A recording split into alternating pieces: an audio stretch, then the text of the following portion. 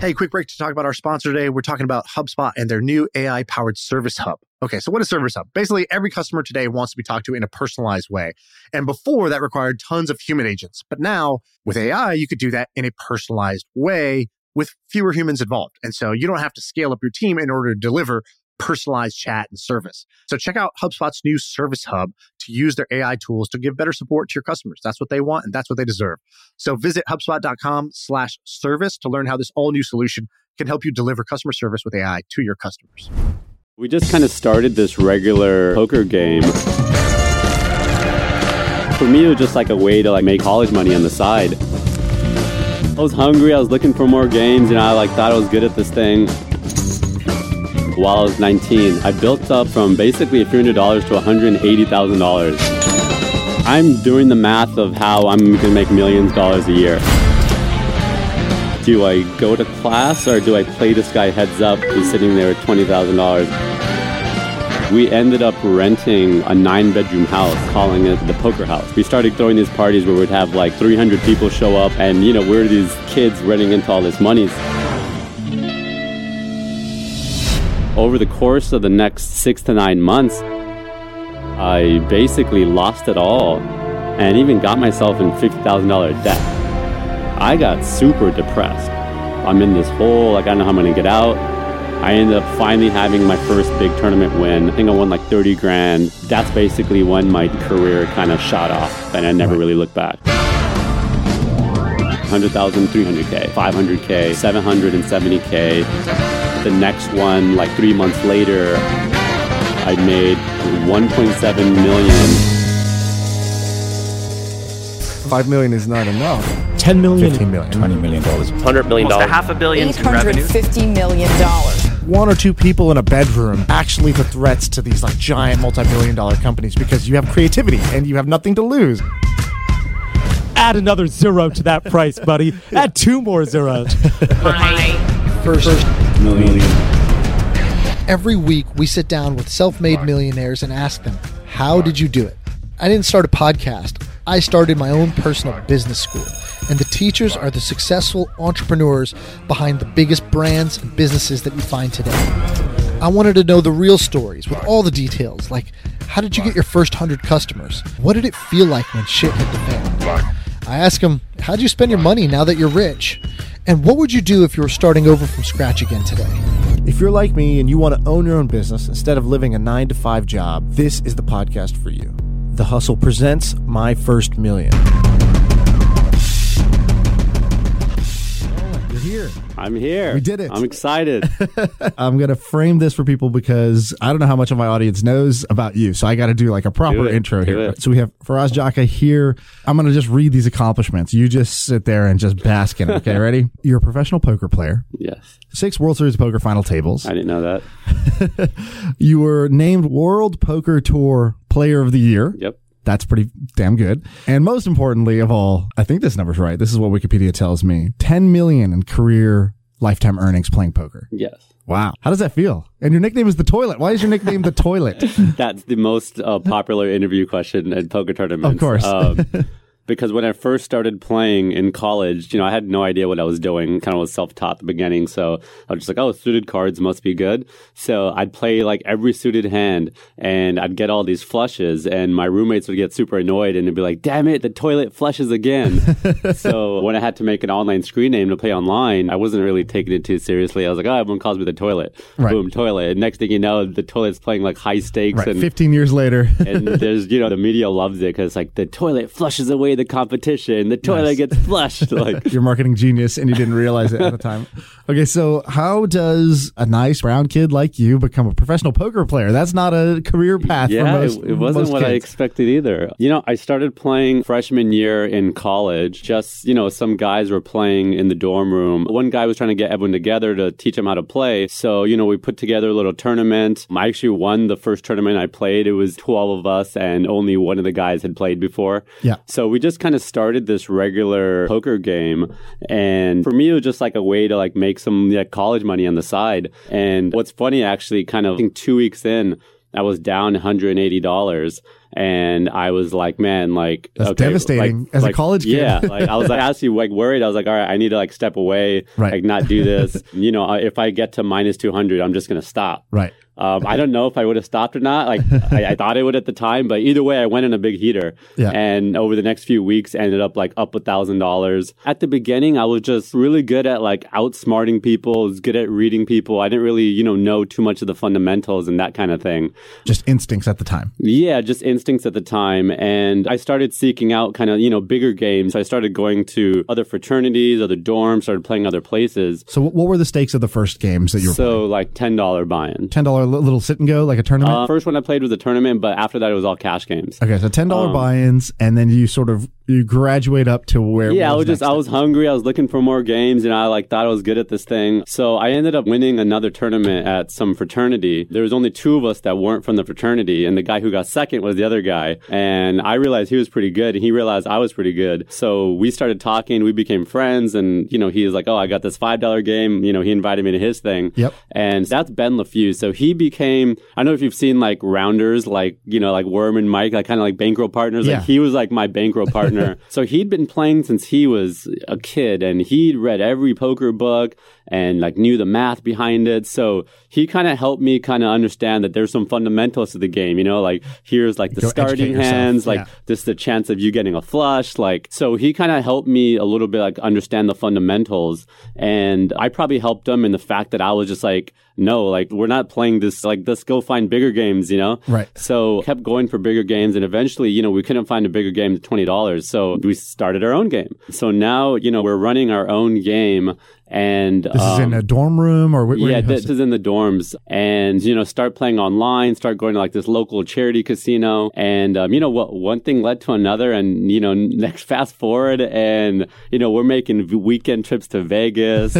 That's when stuff started getting really crazy. So I think I made like a few $1,000s online. The first time to Vegas was pretty hilarious because I remember just walking over to Ben's dorm room next door. I think it was maybe like midnight or something. I looked up a bunch of flights to Vegas, and I was like, Ben, like we should go to Vegas. And he's like, yeah, definitely, man, I'm down. Like, we've been talking about it. Like, let me know. I'm like, no, like we need to go Tomorrow. to Vegas now. Right. And he's just like, what do you mean? I was like, I looked up flights. There's a flight at 6 a.m. I was like, I talked to our friend G. He said, if you let him borrow your Mustang, he'll drive us to the airport to O'Hare. It's a 3-hour drive. And he's just like, it's a Thursday. He's like, what about Spanish homework? I'm like, G's Puerto Rican. On the way, we'll convince him to do our Spanish homework as well.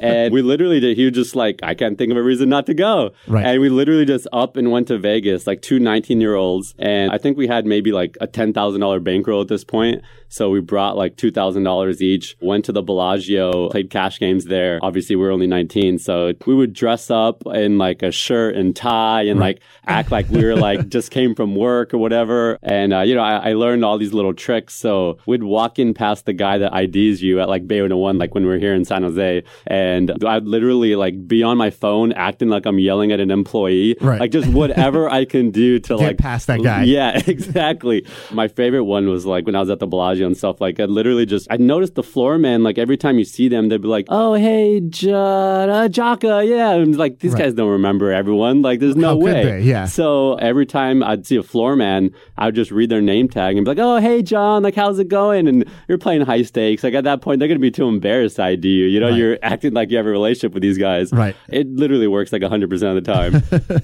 Just to set the context, you're in college. You're supposed to be doing what? What was the stated plan? I'm in college, I'm studying. I was economics and business major. So yeah, I mean, I was passionate about business. I wanted to be an entrepreneur. I did in high school, we had this student run business selling silk screens, printed t-shirts. Right. So that's where I kind of got my passion for entrepreneurship. I joined a business fraternity in college, Alpha Kappa Psi. That was my plan. Plan was to go into business, and then you start on this sort of slippery slope. Yeah. Luckily, we know the story ended well for you. There are many people who start with that $5 cash game, then go 10 and 20. Well, it had its ups and downs, so it definitely wasn't all good. Over the course of 3 to 6 months while I was 19, I built up from basically a few $100 to $180,000 as a 19-year-old college student. $180K. $180K. I'm just like this dorm celebrity, like the local, schools doing articles on me, and I'm living the life, like we're in college, like we're throwing crazy parties. Yeah. What do you even do with 180K when you're 19 years old? Man, we would pay our friends to just like do the stupidest things, like go drink this, do this, go talk to that girl, go say this. It was fun. We ended up renting a 9-bedroom house, calling it the Poker House. We were running our own games. We were coaching people. We were playing online poker.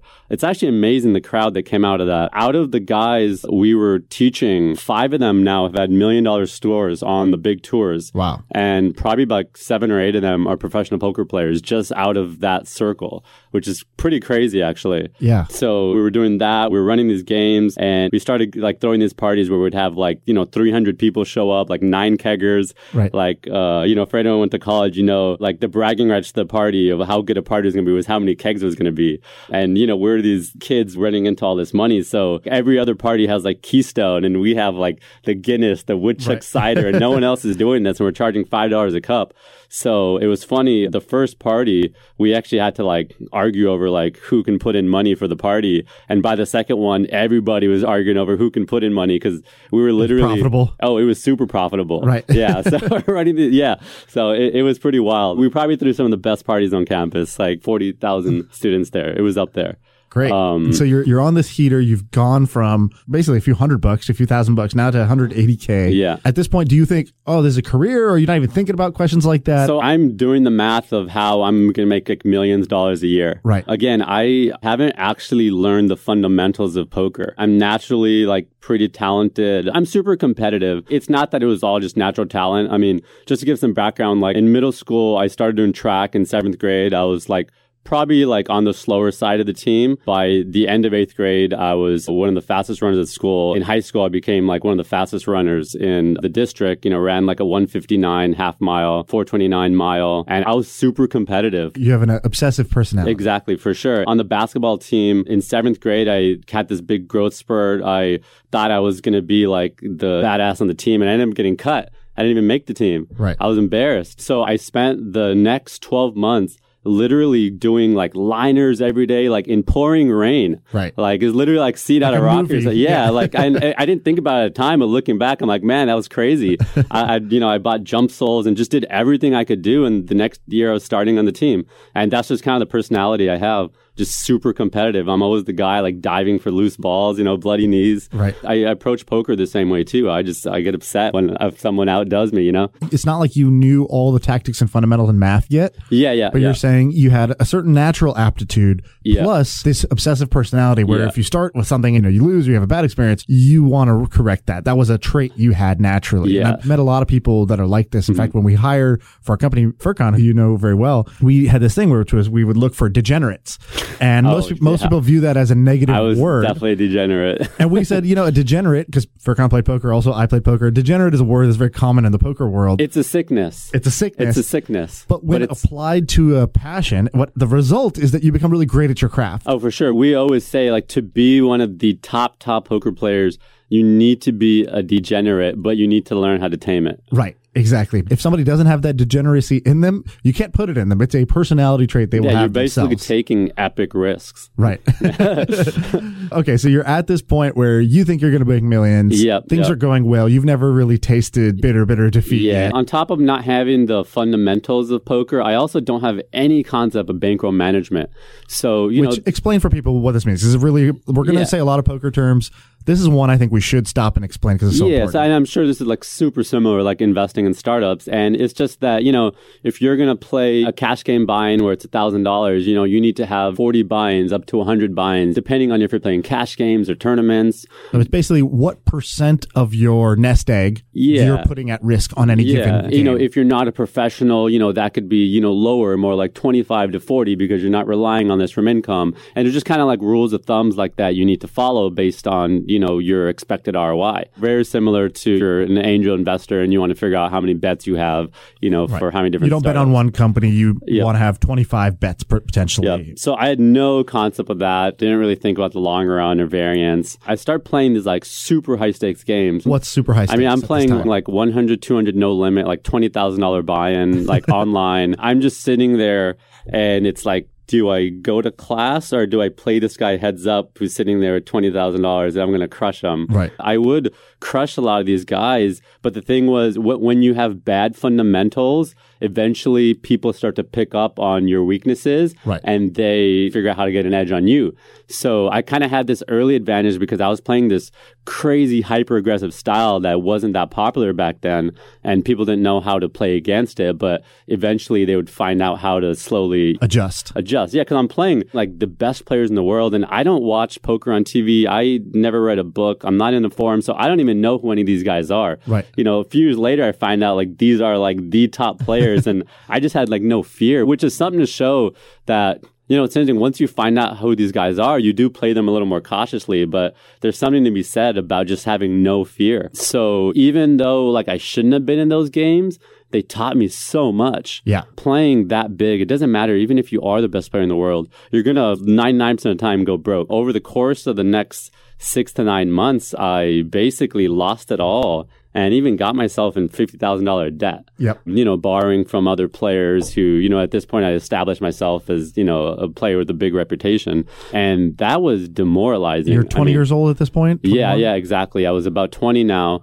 Going into my junior year, and I got super depressed. You know, like just to go from so high to so low in such a short period of time just definitely messes you up. And, you know, it was a combination of things. It was that I sacrificed my school and my grades for the last, you know, year and a half now because of this thing that I was sure was going to work out for me. So now I'm like, okay, you know, I messed this up.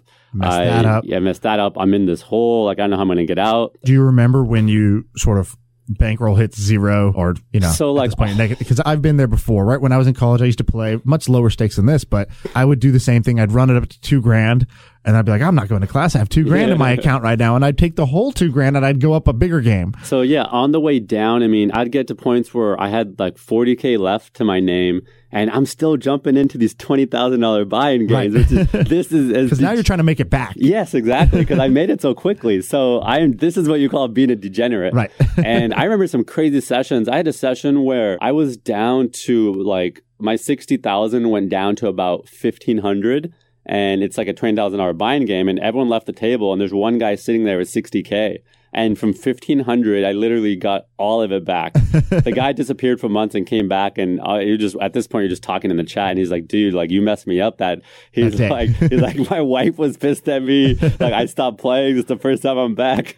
But yeah, won that 60K back, and then the next day, boom, lost half of it. Literally feel like you got punched in the stomach. Like it is an awful feeling. Did you tell kind of friends? Did you hide it at the time? No, I would hide it for sure, because at this point I'm going broke. So, and there's been so much hype around me, around the dorms, and like I said, I was a, you know, local celebrity. Like people, like, you know, like I'm in the newspapers and, you know, all this stuff. It's super embarrassing for me, you know what I mean? I feel like, you know, you just feel like you have this kind of image you have to hold up. Right. And so now I'm broke. I'm in the 50K debt. That obviously adds to the kind of depression. I go to the school counselor. You know, they have these kind of therapy resources, which is awesome, by the way, that, you know, these like, there's so many resources in college like I didn't take advantage of, and now I'm like, wow, these are amazing. And that was one I actually did take advantage of. And you know, I was probably like depressed for a good like 3 to 4 months already before I went to counseling. And just immediately going already felt better, just like talking to someone who's professionally dealt with this. Right. There's a few things that really stuck with me. The counselor told me, you know, think of your problems like a rug. Right now, you're overwhelmed. Like a rug? Yeah, you can't pick up a rug all at once. Like lift each corner and, you know, it will become easier. It's so simple, but it's so true. And it's actually really helpful. You know, when you have a set of problems, like they're going to overwhelm you. And when you just focus on one and solve it, like the other one just becomes 10 times easier. So what was like the first corner for you? And you're in this funk. He also said, he was just like, your confidence is shot right now. So do things that you used to do that make you feel really confident. So I was like, okay, in high school, I was good at basketball. I would write like poetry and rap lyrics. And so I didn't get back into the rap, but I got into, you know, I started playing basketball again. Right. So those are definitely some helpful things. But, you know, he also told me to stop playing poker, which I didn't do. And to be honest, I spent the next few months just like, oh, I'm out of school, like partying a bunch, like just still being a bit of a degenerate. Right. But it got so bad that I realized like, okay, I'm going to have to like drop out of school school. Anyone who knows brown parents, like, you're scared shitless of your parents. Yeah. What was their take this whole time? Were they like, so they poker's don't know. evil? They don't know anything? So by now they do know. So during the whole come up, they had no idea. So brown parents, like super strict, like anti-gambling, like very conservative. So the way my dad actually found out was someone sent him that article, student wins $180,000 playing online poker. That was in the Daily Illini, the college newspaper. So he found that online and he called me like super pissed. And I'm in Vegas, like at the World Series of Poker playing cash games. And, you know, he has no idea. He thinks, you know, I'm at summer school or whatever. Right. So he's super pissed and wants me to fly home the next day. And eventually I end up going home. He basically talks me into like, okay, like invest some of it or a lot of it into real estate. So I'm like, okay, you know, I'm probably going to invest like $120K or something into some property. So, you know, let me make sure I make some more. So that was part of the motivation to like, oh, you know, I need to make your stakes. Exactly. So that was also added pressure now, like during the, you know, how shitty I felt that, you know, it's going to be, I told you so to my parents. Yep. Like I was going to, you know, I thought like my dad's going to kill me. And so I think that the pressure from that was also just making it really hard for me. And when I eventually called him and told him, which it took me like months to, you know, sucker up the courage to do that, like his reaction wasn't what I thought it was going to be at all. Like he was like, instead of like pissed, he was just like super worried. Like it was just like he instantly like knew what I was going through, and just like this like fatherly kind of like feel like came out instead. It's amazing how parents do that. On the micro transgressions, on the small mistakes, they blow it up. Well, when you actually make a big mistake, parents go into like, you know, fix it mode where they're like, we're here for you. They don't make you feel worse. You know, the best parents. For sure. And and my dad is awesome. And I think brown parents just have this thing of like trying to intimidate you and like scare you into like doing what they want to do. It's just kind of instilled as the way they were raised. I meet a lot of people who have, you know, conservative, like ethnic parents that are also like, you know, living a certain way, doing certain things because of like fear of their parents. And that's a lot of advice I end up telling them is your parents, granted they're good parents, like they love you and that matters like more than anything else. You know what I mean? Yeah. And a lot of this is just a strategy that they've learned and how to manipulate their kids into like doing what they believe is good. Right. Which for the most time is, but it's not always, you know? Right. So that probably helped a lot, like, you know, having my dad kind of react like that. So eventually I just kind of hit like rock bottom, like so bad that I realized like I'm going to have to like leave the school, like go back home, which is what I didn't want to do. Like I'm never going to, you know, like already leaving California, going to University of Illinois was a big thing for them. So I was still trying to make my bankroll back. Why didn't you decide to quit?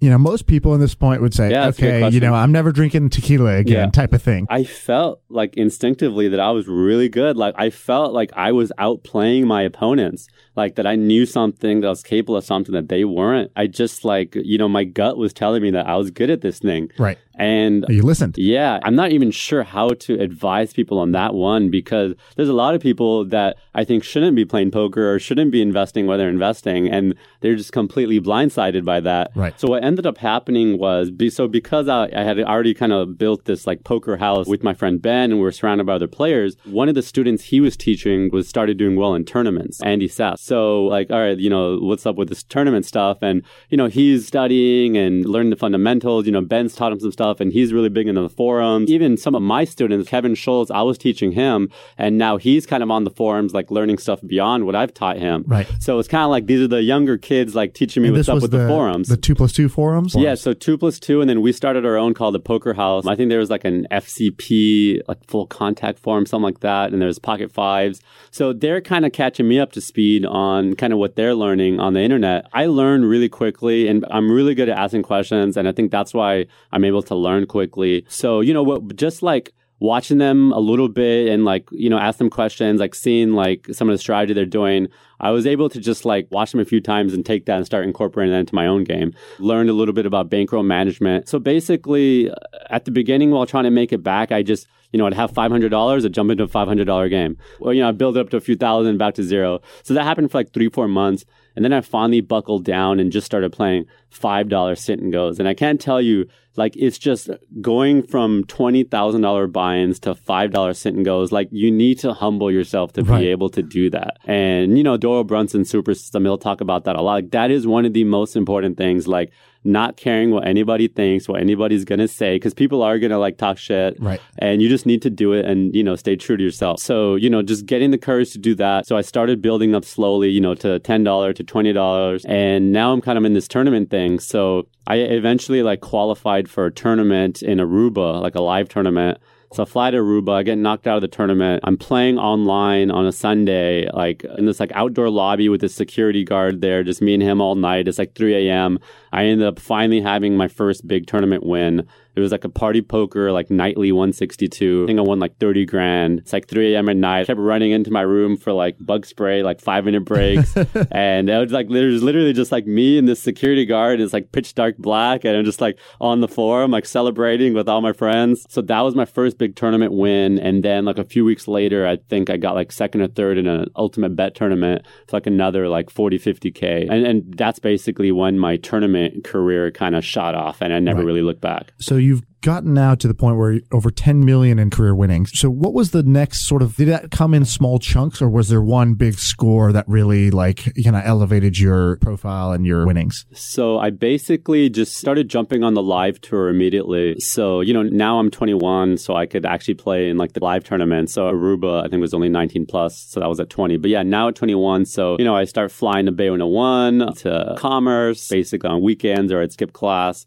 And I started playing this tournament. I think I won a $1,000 tournament at Commerce for $100,000. And then I think it was like another year finally when I was around 22, 23. And I basically just had my like killer breakout year where I made 1.7 million in earnings, mostly on like the WPT Tour and WSOP. There was like these $15,000 buy-in events at the Bellagio. I got second in one for 770K. The next one, like 3 months later, I got like third in like 500K. And then also there was an event at the WSOP that I got third for like 300K. Right. Like all in 1 year, like all within like a 6-month span. And I had investors, so I had to give a percentage of that to them. And there's also buy-ins. But long story short, like basically I made $1 million that year. And so when you think about your career, you have different tactics that you use. Mm-hmm. The one thing that I find interesting about you, when we were having dinner, I don't know, a couple months ago, you were telling me that you were playing in the World Series of Poker, the main event, $10,000 buy-in. And you said that, I was asking you sort of like, how do you stay at the top of your game? How do you keep peak performance? Mm-hmm. Because these events are like, multi-day. I don't know how many days the main event is, but I think it's like 5-7 days, something like that, just to get through the field of tens of thousands of players. Well, here, so first I'll get into even how do you like get good at poker or whatever it is you're doing. Then I'll get into that. Yep. So kind of the first thing is, I realized that these are kind of the key things. Like, you need to be doing some sort of studying, whether that's like, taking hands and analyzing it with friends, like reading books, like watching videos online. So you need to be doing, one study thing. You need to have a group of peers, whether it's, mentors. So in poker, it's, I have these WhatsApp groups where, there'll be anywhere to like 3 to 10 people and we post hands and talk about it. Right. And by the way, this advice is relevant to whatever it is you're doing, whatever you're trying to get good at. What you're saying is exactly what I do in the startup world. Yeah. So you need, either books or videos to learn from. You need, this peer circle. And then you just need to, be like reviewing and analyzing your own work. And I think you should have a mentor. You need to be surrounding yourself by people that are equal or better than you. Right. So kind of those are things you need. And then, okay, the second question you asked is, just how do you stay at the top of your game?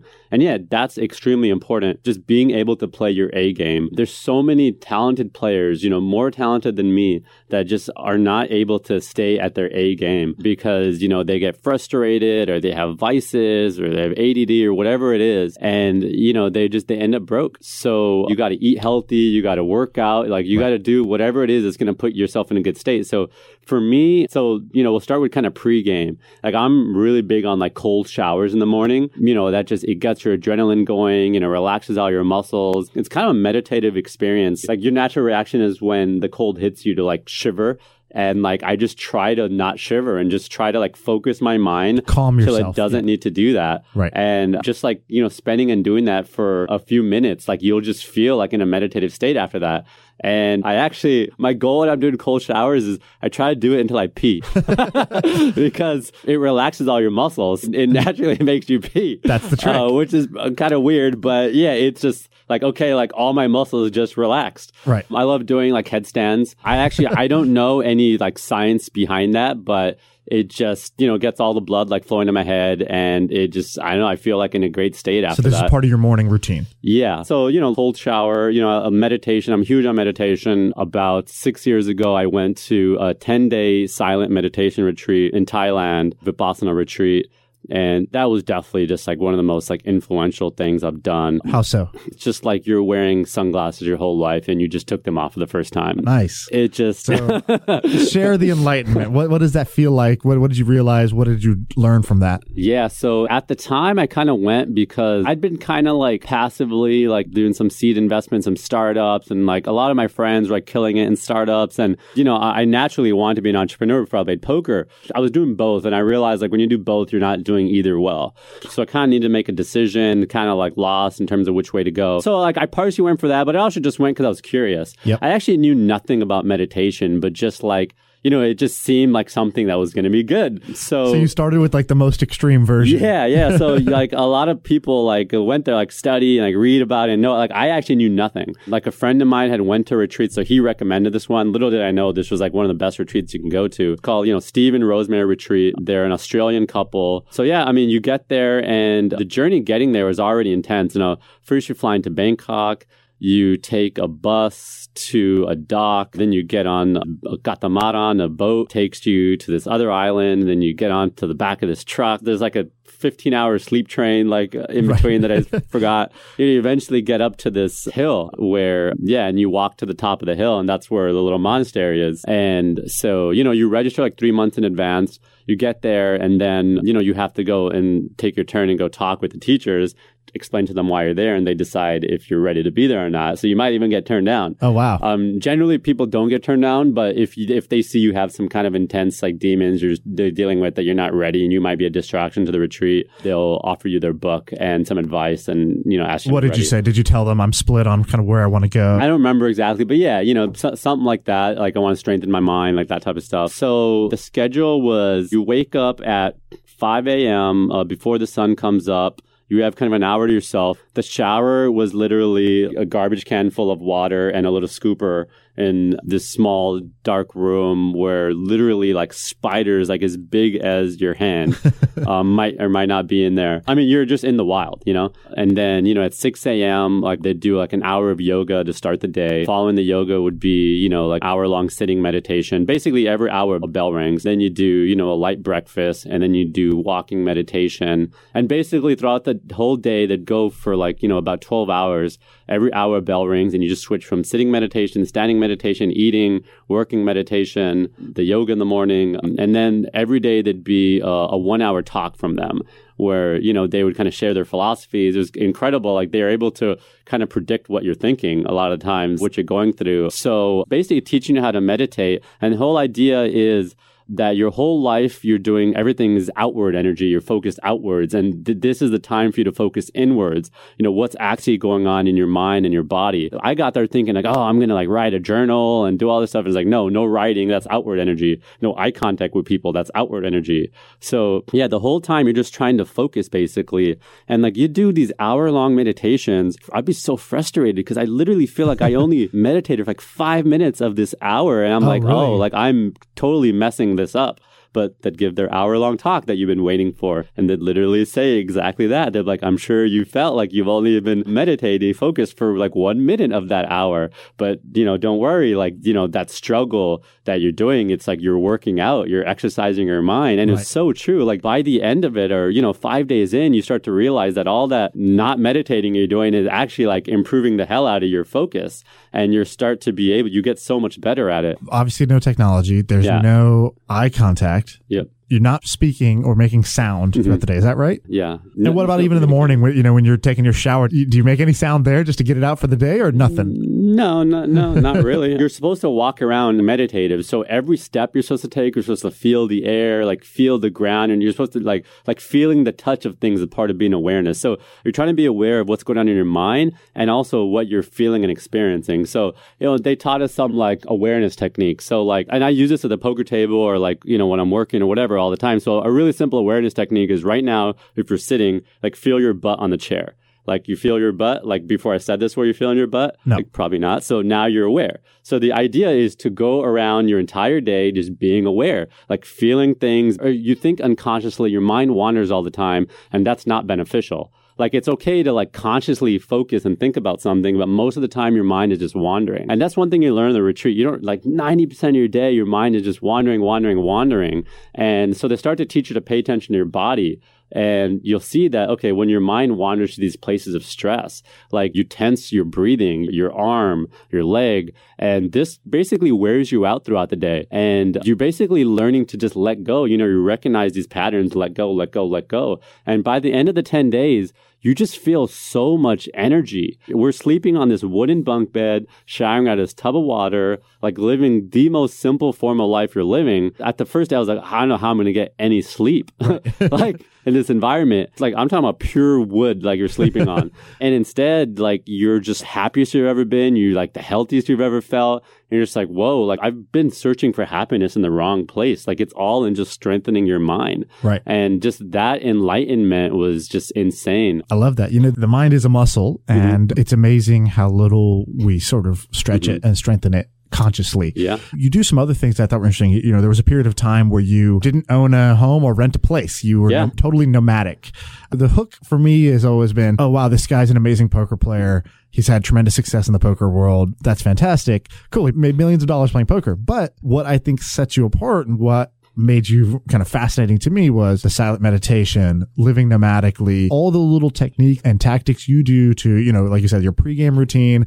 I know you told me that during tournaments, during the 5-minute break, when most people just go grab a bag of chips and start eating it, you will run into the parking lot and do a bunch of jumping jacks to freshen up your body or something. So you were asking about my routine. So this is something I learned from poker, but I think everyone should do. And so in poker, we call it on tilt. So on tilt is basically like something negative happened to you and you're emotional, you know, you're pissed off, and now you're acting out of emotion. Whatever, in business, this might happen to you because a coworker said something. Yeah, I was on tilt yesterday. Yeah, or whatever, Literally. some deal, some employee does something dumb or whatever, someone says something to you. You need to recognize when you're kind of in this state of mind, and everybody should have something in their pocket of how do I get out of this? Snap out of it. Yeah. It's just a trick. It's just a hack. Like, and if you just literally just today, like go write it on a piece of paper, like how are you going to get out of it? Try it. If it doesn't work, write something else down. Right. And just once you know it works, it works. And usually, from my experience, it's not thinking your way out of it. Don't logic your way out of it. So move your body is a much faster way. So for me, it's I will go and do wind sprints in the parking lot on my 15-minute breaks. People think I'm pretty weird, but so I'll literally go out there and I'll be like, you know, dressed in my like nice final table clothes sometimes and go do 4 wind sprints. And I promise you at the end of it, you don't care like anymore. You're just back in gets you back in the zone. Oh, breathing exercises is like so helpful. What's one breathing exercise?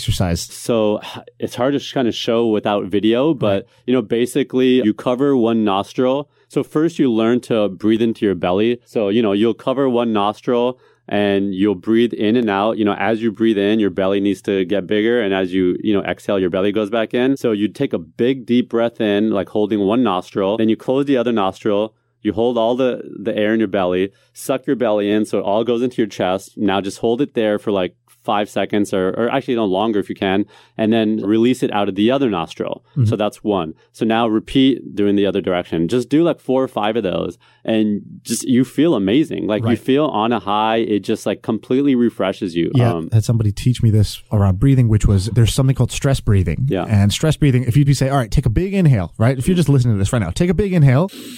And now one of 2 things happened. Either you sucked in, right? Because sometimes when people try to take a big inhale, their stomach goes inwards. That's stress breathing. What you were describing with the belly going out, that's sort of the sort of proper relaxed way to breathe, where an inhale should expand. Why is it that some people, when they inhale, they tense up and squeeze in? And so there's 2 different types of breathing. And if you notice, a very common pattern is when somebody's stressed, sort of the reverse breathing. They'll breathe inward rather than expanding their belly in order to breathe. So, yeah, I naturally breathe the wrong way, so I have to consciously try to do that type of breathing. Yeah, same. What do you think is the advice you would give, not to like somebody else, but I'm thinking like to your own future kid? Would you, if your kid was interested in playing poker, would you say, yeah, this is a good path? Or would you be like, hey, this worked for me, but I wouldn't recommend it? What's your take on it? So there's two things. There's learning how to play poker because it's good for you, which I strongly believe. And there's playing poker because you want to do it professionally. Learning it as a game versus learning it as a job. Yeah. Doing it as a job, I think that just totally depends on where the industry is. Right now, like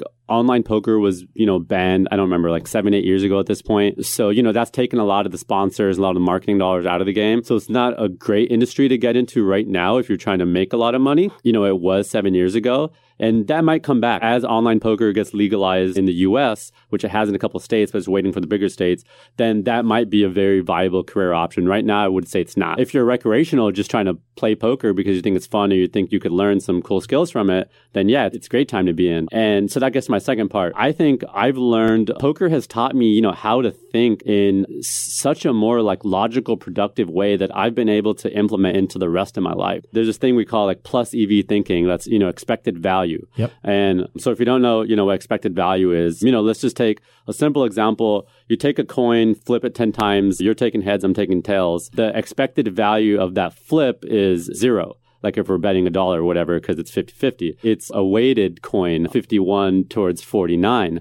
So now, it's plus EV on the head side by a certain amount. Right. So basically, in poker, you're basically trying to make plus EV bets. Right. And, it's the same as, if you're investing in startups or the stock market. And then you could also apply it to life, right? So you just have to think of what is the game of life. My points are in like happiness points, like utils. So what is the EV of dating this person or being single? What is the EV of me, going to this concert versus not going to it? And then how much does it cost me, monetary wise?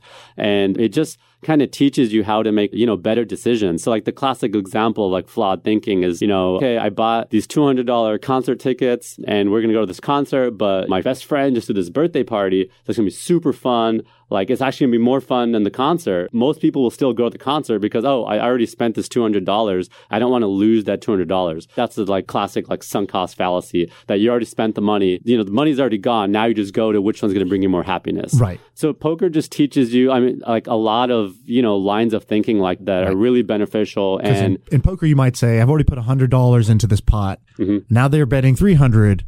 I already put in 100. Maybe I should just do the rest, but that's the sunk cost there. Yeah. On the other side, you have for EV, if you want to learn a little bit more about this, there's a basic formula for EV, which is essentially you take the result you think you'll get if the thing happens times the probability it might happen. Yeah. So, your expected value of the lottery is pretty low. It's a huge prize, but the probability of you winning is super, super low.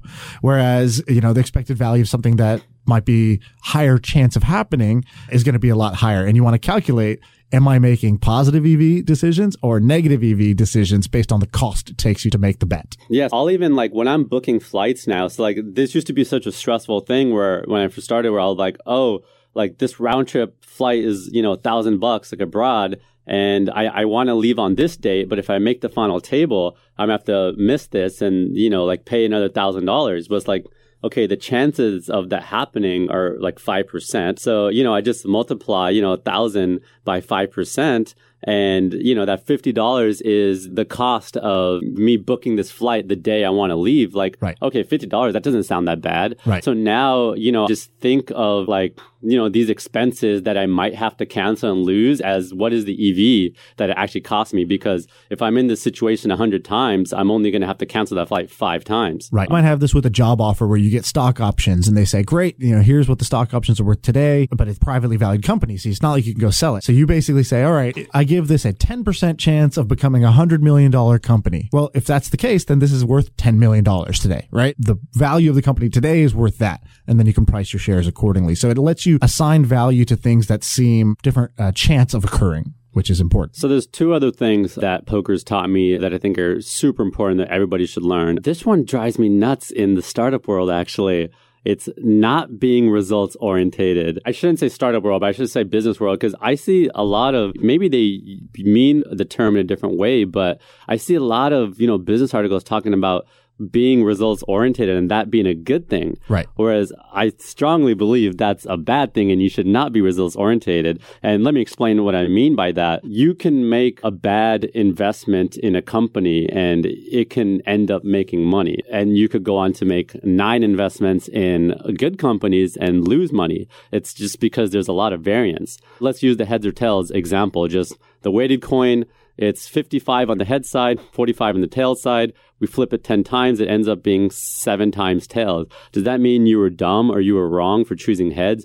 No, it's just short-term luck. If you flip that coin, 1 million times, it's going to end up being 55-45. Right. So someone who's results orientated is going to say, oh, why did I pick tails? Like that was dumb. So I hear people say this, when it comes to like, oh, why did I date this person? Why did I choose this job? Why did I go on this trip? Because like something bad happened. But again, they're being results orientated because some fluke thing happened where the percentages were low. Right. Or maybe, the opposite, that maybe the percentage of something bad happening was like 80%, but the 20% that something good happens, the gain you get out of it is so big that it's worth, just taking that risk. It's the ability to separate analyzing the decision you made versus analyzing the outcome that happened. Yeah, exactly. So in poker, you analyze the decision. That's where you need to, if you want to get good, you analyze the decisions and you sort of ignore outcomes to an extent because the outcomes have this huge degree of variance. Yes. I'll see some people, even in startups and stuff, like really smart people, but just have this kind of flaws in the way they think about that. And, whether it's a Facebook ad or whatever, just something that led to some success and they're just like, so 100% that this was the way. And they're just, so, the third part was sample size, just that you need to be sample size aware. Like, it's okay to be like, okay, I did this thing and it worked, but, I don't have a large enough sample size. My confidence in this being their answer should be low. Like, it's better than nothing, so I'll go with it. But, and as your sample size grows, you have more and more confidence in, that method, that direction, that ad, or whatever it is you're doing. It's not, I don't hear it being taught, like it's one of the most important things, I think, like being able to make logical decisions. That's arguably one of the most important things in life. Right. What you're saying is that there's a set of frameworks around making better decisions and using logic, where logic combines with math and probabilities. Yeah.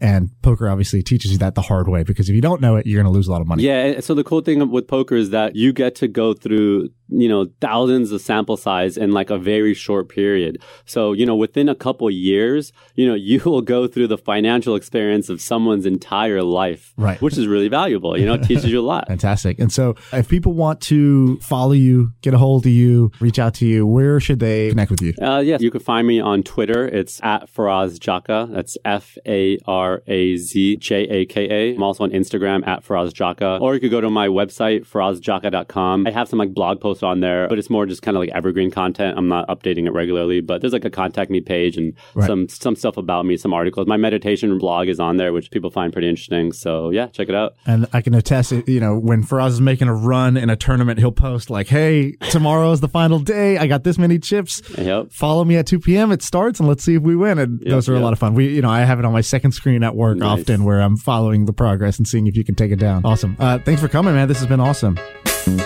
I need a dollar, that's what I need. Hey, hey. Well, I need a dollar, that's what I need. Hey, hey. Said I need a dollar, that's what I need. And if I share with